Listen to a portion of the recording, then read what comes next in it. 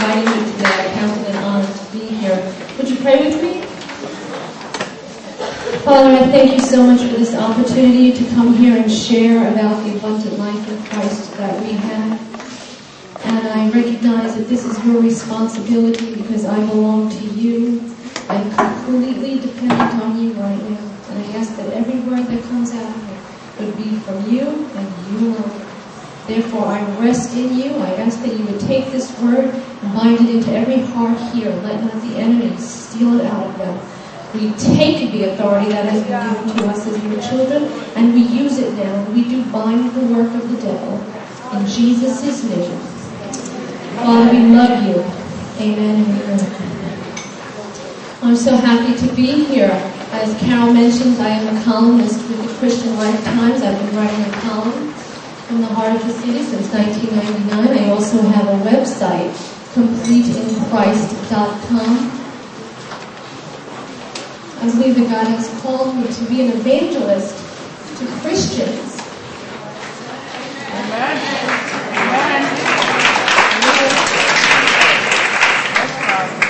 Now, to some people here, that might sound a little strange because you think we're already saved. But yet there are so many Christians that are living below their birthright. Right. That do not understand what is the newness of life that we have been given. What does it mean to be translated out of the dark into the light? I also am a singles director. I have a singles ministry called Oasis. We have hundreds of singles that come to our events from all over the East Coast. We have 500 singles at Valentine's Day. Again, the reason that I do any of my events, or the reason that I write my column, or the reason that I have my website is to share the truth of a deeper life in Christ. Billy Graham says that he believes that 90% of all Christians are carnal Christians. He believes that 90% are walking in the flesh because they've not been trained, they've not been discipled on how to walk in the Spirit. I want to begin very quickly by sharing my testimony with you. When I was in college, I woke up one morning and I had a very strange desire to go throughout my house and check everything. Every plug, every light, every door, every switch. And I quickly began checking everything wherever I went. And I had obsessive-compulsive disorder. I began having panic attacks that would last 3 days. When I would go to sleep, I would wake up exhausted because my mind couldn't shut off. I was a born-again Christian. I had been raised in the church. I had also given my life to the Lord as an adult. Yet I couldn't stop the panic within me. I washed my hands so many times that they would bleed. I spent my life savings on secular therapy. And then, when that didn't work, I went to Christian counseling. And you know what? That didn't help me either. Then, as a writer, I became unable to write because my mind was so jumbled that I couldn't concentrate. I couldn't learn how to use the computer. I was fired from one job after the next. And I began to think that I was retarded. I began to be able to not go out to socialize as much as I wanted because I couldn't use public restrooms. I was afraid of germs. I was consumed with fear. I was afraid to sit on subway seats. I was afraid of anything and anybody. I lost my entire life. And I was a born-again Christian. And when I was counseled that I should have no fear. And then I went through deliverance. And I was told that I was set free. But I wasn't free. 12 years I suffered with obsessive-compulsive disorder and severe panic attacks. And when I give my testimony, it's very interesting that people will say, well, it couldn't have been that severe. The very first person who asked me to share my testimony publicly was Dr. Neil Anderson at one of his seminars. I want to say this to you. that when I have shared publicly, I've actually had a Christian psychologist come up and say to me, "It couldn't have been that severe, Cindy, because there's a very low success rate of obsessive compulsive disorder." And I tell him it was very severe. I was on medication, and nothing could shut the torment off in my head.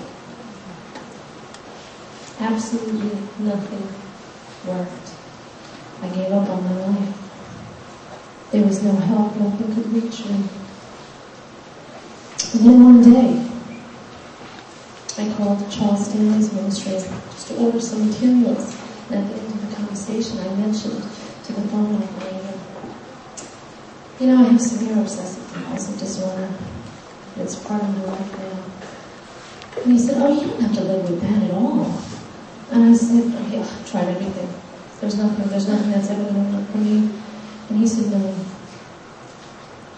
It's because you tried everything to stop the behavior. But the Bible says that as a man thinketh, so is he." And he told me about a ministry in called Lifetime Guarantee in Texas. And through this ministry, I learned the truth of my new identity in Christ. And I thought that I was going to have to go through an incredible therapy with them or something like that. Within 3 months of listening to tapes and reading about what it meant to be regenerated and born again, the darkness dropped off of me. And I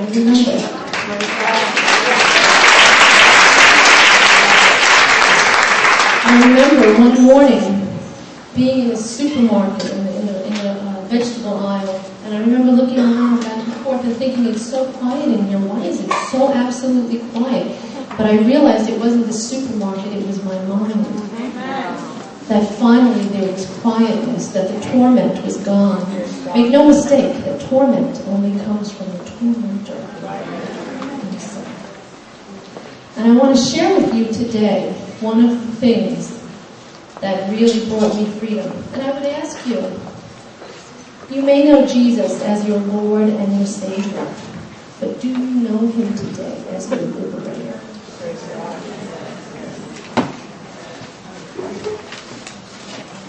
John 14:20 says, "When I come back to life again, you will know that I am in my Father, and you in me, and I in you." Very powerful to think of that. Because I had always, since being a child, felt very alone. My parents were divorced, and I felt very abandoned by my father. I was very aware that everybody else had a daddy but me. I always had a sense of insecurity, and I needed to learn about my security in Christ. Now, let me read this to you again. When I come back to life again, you will know, this is Jesus speaking, you will know that I am in my Father, and you in me, and I in you. So what does that mean? Here we have God, and who's in God? The verse says that Jesus is in God. And who's in Jesus? For me, that verse says Cindy is in Jesus. And who's in Cindy? That verse is very clear. That verse says that Jesus is in Cindy. So this means that anything that comes into my life must come through God, through Jesus, to get to me. But then, when it finds me, it finds Jesus in me. Do you understand who you are today? Do you understand your new identity in Christ? And more importantly, do you understand that the Bible says that we have a choice as believers to either walk in the Spirit or to walk in the flesh? It's one or the other. And when I was having O.C.D. and severe panic attacks, I was walking in the flesh. I was walking in the old life. And I knew that.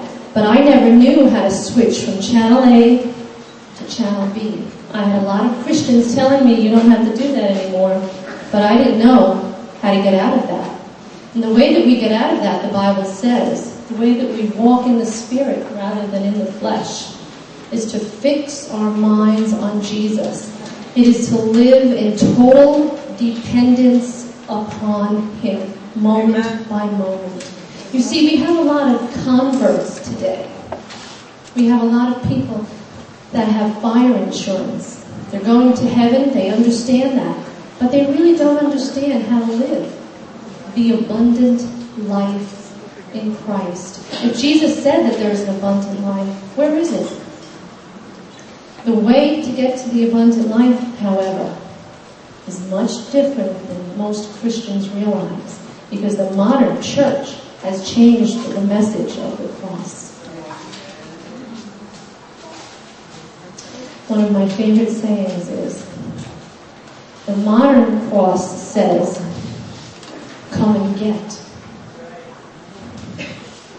But the cross of Calvary says, come and give, come and die.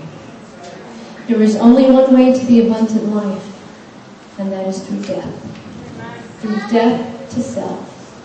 And God will take us through many situations, and many Christians will not understand. They will think that God has abandoned them, because there is a different gospel preached in the modern church of prosperity and of good times always. But Paul spoke about something quite differently, didn't he? He said that death worketh in me.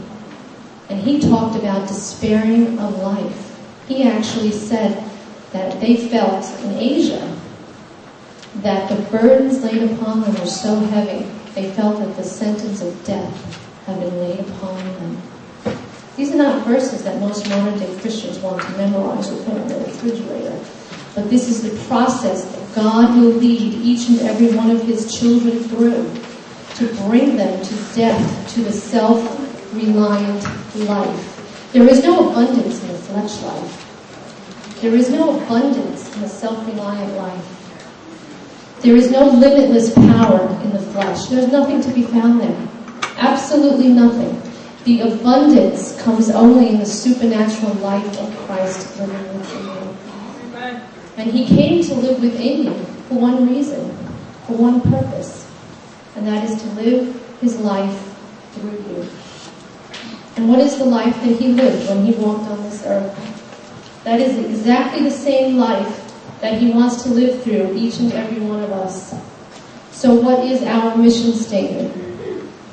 It's exactly the same as Jesus' was. There's no difference. He lives within us to live His life through us. To do what? Here's our mission statement. Luke 4:18-19. The Spirit of the Lord is upon me, because He has anointed me to preach the gospel to the poor. He has sent me to heal the brokenhearted, to proclaim liberty to the captives, and recovery of sight to the blind, to set at liberty those who are oppressed, to proclaim the acceptable year of the Lord. I ask you this morning, who is your source? Has death been working in your life? Who is your source? We have a decision to make as Christians every day. The New Testament way of living is called abiding, the vine in the branch. Jesus said, apart from me, you can do nothing. It is only living in total reliance and dependence on Him. Paul found the secret. He said that I can do all things through Christ. And I have learned, he said as well, to be content in every situation. Why? Because I can do all things through Christ. He knew how to live out of his union with Christ. And I would encourage you this morning to begin to abide in Him, to not wait for your 9/11, your personal 9/11 in your life, but as you wake up in the morning and as you're putting your slippers on, that you say, Lord, you do this through me. As you're scrambling your eggs, Lord, you do this through me. Everything that you do, set your mind on Him. It's amazing what happens. What is the formula for peace? Isn't it interesting that God's love is unconditional, but His peace is not? It's our choice. It's very clear. Perfect peace have they whose mind is set on Thee. We have the choice every day, every moment. One of the most amazing and healing things for me was to learn to live in the Spirit and not in my soul. I had a choice. I no longer had to be controlled by my emotions like a roller coaster or my circumstances. The deeper life is an eternal life. When we look to Christ, we stand on the rock, regardless of what's going on around us, regardless of our emotions. We bypass everything and go directly to Jesus. Isn't it interesting to deal with the battle of the mind?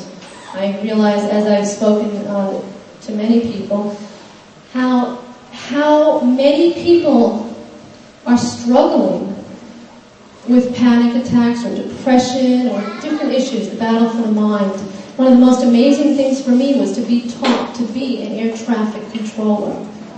I had the authority. The Bible says to take every thought captive. When I first read that verse, I thought that's going to be impossible for me. I'll never be able to do that. But listen, if he says I could do it, I could do it. The thing is, I had been deceived my whole life, and I was listening to lies. And when I was so in the thick of obsessive compulsive disorder and living in a high state of fear continually, and I began to understand these truths, I would write out scripture verses on cards, and I would read them to myself out loud. I would take them everywhere, and I began to realize that I needed to take back my mind. I had enough now. I realized I didn't have to live this way anymore, and I realized that Jesus had paid a very high price for me to live a very different life than I had been living. Jesus was slowly tortured to death so that I could live a life of peace and joy in union with Him, regardless of what my circumstances were. And I learned that I could be an air traffic controller. And I learned that it was my choice to decide what thoughts I was going to allow land in my mind and what thoughts I was going to say, keep going. And I can remember being in the supermarket, and my mother had a very bad problem with her neighbor. My neighbor wanted to sue my mother. My mother's neighbor was a bully, and I'm a single woman, so I'm the son in the family. I have no brothers. I'm the one that goes in to fight my mother's battles. And it was really stressful to have this guy wanting to sue us. And I remember, again, being in the supermarket. I had a lot of revelations in the supermarket. And I was going to get the bread. I was going to grab the bread, and the thought came to me. But now I understood. I was equipped. I had my armor on. I had been through an army planning. I'd been in the military. I knew what I was dealing with. And the thought comes to me, I'm reaching for the bread, the thought comes, this is going to be it, Cindy. This is going to be the thing that's going to push you over mentally. This is going to be too much for you to endure. This man is going to be after you, drag you to court, and this is going to be the straw that breaks the camel's back. And right away, I did it quick, like you do a spell check. I did a Jesus check. At the end of my thoughts, I've learned to say, in Jesus' name. Because then I can decipher quickly, where does it come from? Who's serving this up to me? I knew right away this was condemnation. Any anti-God thought, anti-love God, or anti-sin God, I knew was coming from the enemy. And right away I said, oh no, not having it. And I took authority over that. And I said that every one of my days has been ordained by God, and greater is He who is in me than he who is in the world. It was one of the first times that I began to understand the victory that was in the Lord. And I will remind you that as Christians, we never fight for victory. That victory was already won. We are never fighting for victory. We are always fighting from a point of victory. The victory is ours. He made a public spectacle of the enemy. Public for a reason. It was public for a reason. I want to share with you very quickly, because I know my time is almost over, one of the other truths from God's Word that really set me free. You know, we often hear that was the enemy speaking to us. I heard that for so many years. I heard that for 12 years. And I thought, ooh, okay, well, how would we really know? How does the devil speak to us? Seems like something we should really know. What's amazing to me, what was so amazing to me was to learn that the devil speaks to us in first-person singulars. The devil will not come and say, you, Cindy, the thought. He will impersonate me in my own mind. He knows my flesh patterns. He knows my weaknesses very well. And he will speak. He will try to sneak in a thought coming from my own mind. In other words, I better not do this. He's not going to say, Cindy, you better not. He's going to say, I better not. Or he's going to make it sound like it's just coming from me. That's why we so need to be in the Word of God, to be transformed and renewed. 2 of the pieces of paper that I've given out is so that you can have an assignment, that you can begin working on the renewing of your mind, even when you go home today. The first thing that I want you to look at is Jesus Christ is my life. You may know Him as your Lord and your Savior, but do you know Him as your life? Have you exchanged your life for His? The Bible says in Colossians, when Christ, who is our life. See, it's not about us anymore. It's all about Him. God isn't limited by our limitations. It's all about Jesus. When we're dealing with something, the enemy wants to think of it from our own abilities, from our own liabilities, from our own past. He wants us to view us as the world views us. It's amazing that I always had a mindset of an orphan, of being alone and from a broken family, and that was so deeply ingrained in me, and I had such a low self-esteem. But it was when I learned about sonship, my sonship and my new identity, that's when I really started to become and to walk in the truth of who I am in Christ. In my singles ministry, it's very interesting. I went to an event recently, and I gave a flyer to the pastor who was speaking, and he said, I think this is great. Singles ministry that focuses on singleness. That's great to have a single focus. And I said right away, oh, no. We don't even talk about singleness. There's nothing in the New Testament about living a single life. It's all about enjoying our union in Christ. There's nothing about being alone, is there? It's about sonship, not about being an orphan. Nothing about that anywhere. So I just want to show you this Jesus Christ is my life. I would encourage you. I have this in a frame in my study at home. This was the very first thing that I received on my journey to recovery and healing. And I would encourage you to go home and to write out these verses, to get a notebook and to write out these verses and to begin meditating on the Word of God. And I would encourage you to think about what you abide in. The New Testament is very clear about abiding in Christ. But many times Christians abide in their problems, abide in their past, abide in the worries of the future, abide in all their problems. They think about it and they sulk about it. But God has called us to abide in Him and abide in His truth. And when you have that sword, the sword of the Word in you, it's amazing. When I began to see what the sword does, how it cuts through your soul and all the pain in your life, it's amazing to start actually living for Him and living in Him and abiding in Him. So I would encourage you to write out these verses in a journal, however many you can do in the course of your day, and to read them through, not just to memorize verses, but to understand what the verses mean to you. And we've also handed out something else called the result of the cross. And I would encourage each and every one of you to ponder the question, are you living a life worthy of Jesus' death? Are you living the life that He died for you to live? Are you enjoying that inseparable union with Him? You know, when we were born again, we were regenerated.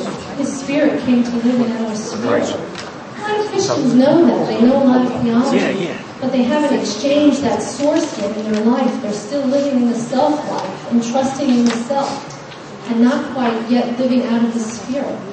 I would encourage you to read through these verses as well and to dwell on them. And also to visit my website if you'd like, Complete in Christ, which is actually all about living the abundant life and understanding what it is that God has called us to enjoy. I just want to close in a word of prayer. Father, I thank you so much for who you are. And I thank you for the life that you want us to live, Lord God, the birthright that is ours as your children, children of the Most High God.